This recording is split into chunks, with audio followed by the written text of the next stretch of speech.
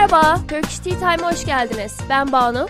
Bugün ileri seviyede bir dersle birlikte olacağız. Justin bugün burada değil. Bugün benimle birlikte yapacaksınız dersi. Bildiğiniz gibi İstiklal Caddesi'nde bir sürü protesto oluyor. Bir sürü siyasi aktivist görebiliyoruz.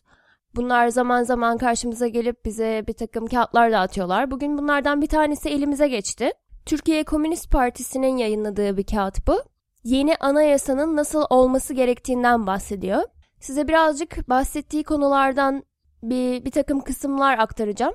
Öncelikle Komünist Partisi dil, din, ırk ve cinsiyet ayrımı gözetmemesi gerektiğini söylüyor Yeni Türkiye'nin. Buraya vurgu yapıyor. Onun dışında işsizlikten, eğitim ve sağlık hizmetlerinin eşit ve parasız olması gerektiğinden, kadınlara olan ayrımcılığın kalkmasından, insanların ana dillerini kullanabilmeleri gerektiğinden bahsediyor. Şimdi de bu kağıttan aldığımız diyaloğu dinleyebiliriz. Yeni bir Türkiye, dil, din, ırk ve cinsiyet ayrımı gözetilmeksizin herkesin eşit olacağı bir Türkiye'dir. Yeni bir Türkiye, bağımsız ve egemen bir Türkiye'dir. Yeni bir Türkiye, insanın insanı sömürmesinin yasaklandığı bir Türkiye'dir.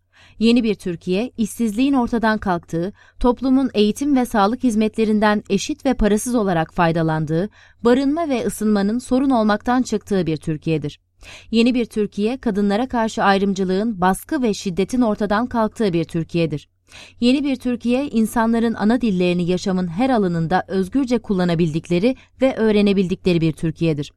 Yeni bir Türkiye, eşitlikçi ve özgürlükçü bir düzen temelinde yeni bir vatandaşlık bağının oluşacağı bir Türkiye'dir. Evet, diyalogumuzu dinledik. Biraz Türkiye Komünist Partisi'nin Türkiye'deki yerinden bahsedeceğim.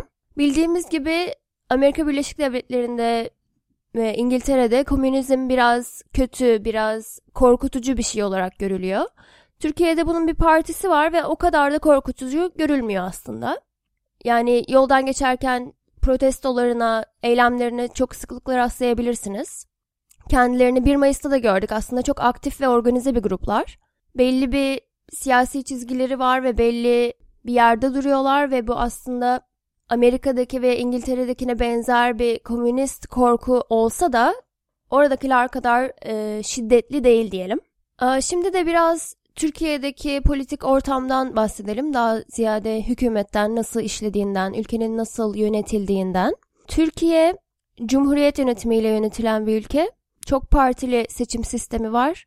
Amerika veya bir takım başka bildiğimiz ülkelerin dışında onlardan farklı olarak.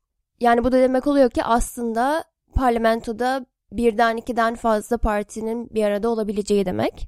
Şu anda bizim Türkiye'de olan hükümette bir adet başbakanımız bulunuyor. Bir de cumhurbaşkanımız var. Cumhurbaşkanı her ülkede çok sıklıkla gördüğümüz bir pozisyon değil. O yüzden Amerika'dan veya İngiltere'den daha farklı bir pozisyon. Başbakanın ismi Recep Tayyip Erdoğan, Cumhurbaşkanımız Abdullah Gül. Şu anda hükümette olan partinin ismi İktidar Partisi AKP. AKP son 2 dönemdir iktidarda olan bir parti. Hatta en son seçimlerde yaklaşık olarak oyların %yarısını almış bir parti. Bayağı kuvvetli bir oy sayısına sahip. Ama tabii bir ülkenin siyasi ortamı yalnızca hükümetinden oluşmuyor. Herkes kendi siyasi görüşüne sahip olabilir.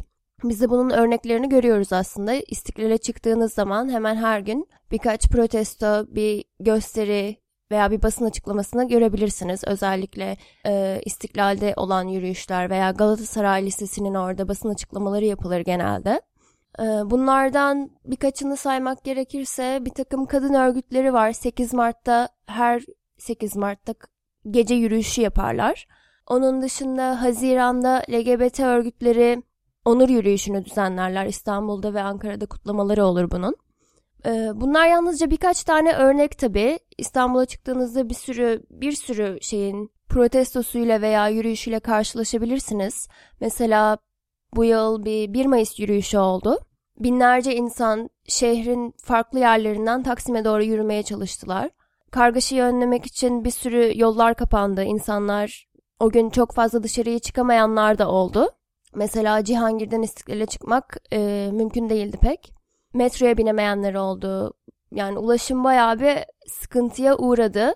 Bilmiyorum o dönem turistler ne yaptı. Çünkü Galata Köprüsü'nün vesairenin de kapalı olduğunu duydum o gün. Neyse. Bugün benim özellikle belirtmek istediğim, hakkında konuşmak istediğim yürüyüşlerden bir tanesi de Onur Yürüyüşü. Çünkü şu anda Mayıs ayındayız ve Haziran'a yaklaşıyoruz. Haziran'ın sonunda yapılıyor bu yürüyüş. Bu sene yanlış hatırlamıyorsam Haziran'ın 30'unda olması gerek. Onur Yürüyüşü her sene İstanbul'da düzenleniyor. İstiklal'de çok kocaman, çok upuzun bir yürüyüş oluyor. Bayağı keyifli, bayağı eğlenceli oluyor ve ülkenin her türlü kesiminden insanı orada görebiliyorsunuz. Bayağı dayanışma içerisinde, çok keyifli, çok eğlenceli bir yürüyüş oluyor. Bayağı renkli geçiyor. Müzikler yapılıyor, insanlar birlikte şarkılar söylüyorlar, sloganlar atıyorlar, söylemek istediklerini söylüyorlar ve hep bir arada bulunuyorlar ve bu bence çok önemli bir şey. Baskı gören bir takım insanların, kültürlerin bir arada durması, birbirleriyle dayanışma içerisinde olması çok önemli. Ve her sene Haziran ayında da yapılan bir şey bu zaten.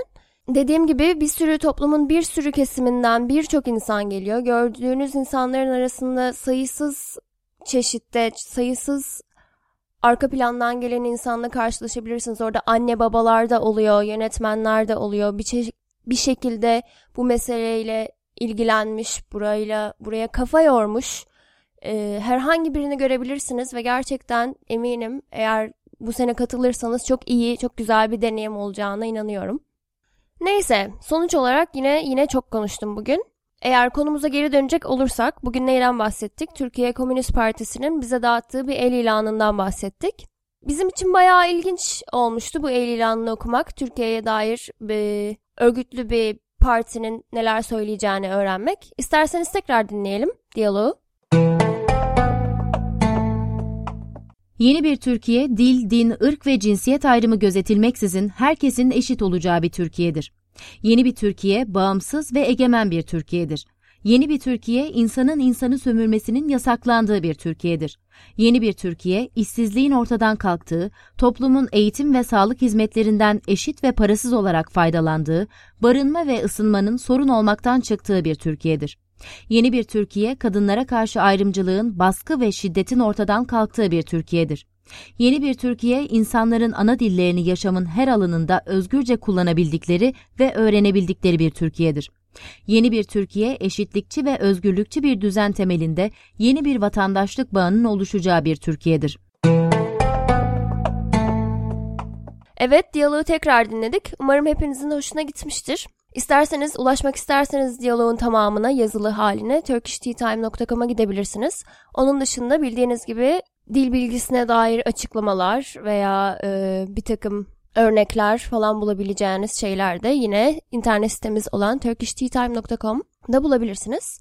Evet, bugünlük bu kadar. Yarın Justin yine birlikte olacak sizinle. Yarın tekrar gelirseniz kendisini tekrar dinleyebilirsiniz. Bizi dinlediğiniz için çok teşekkür ederiz. Yarın tekrar görüşmek üzere. Hoşça kalın.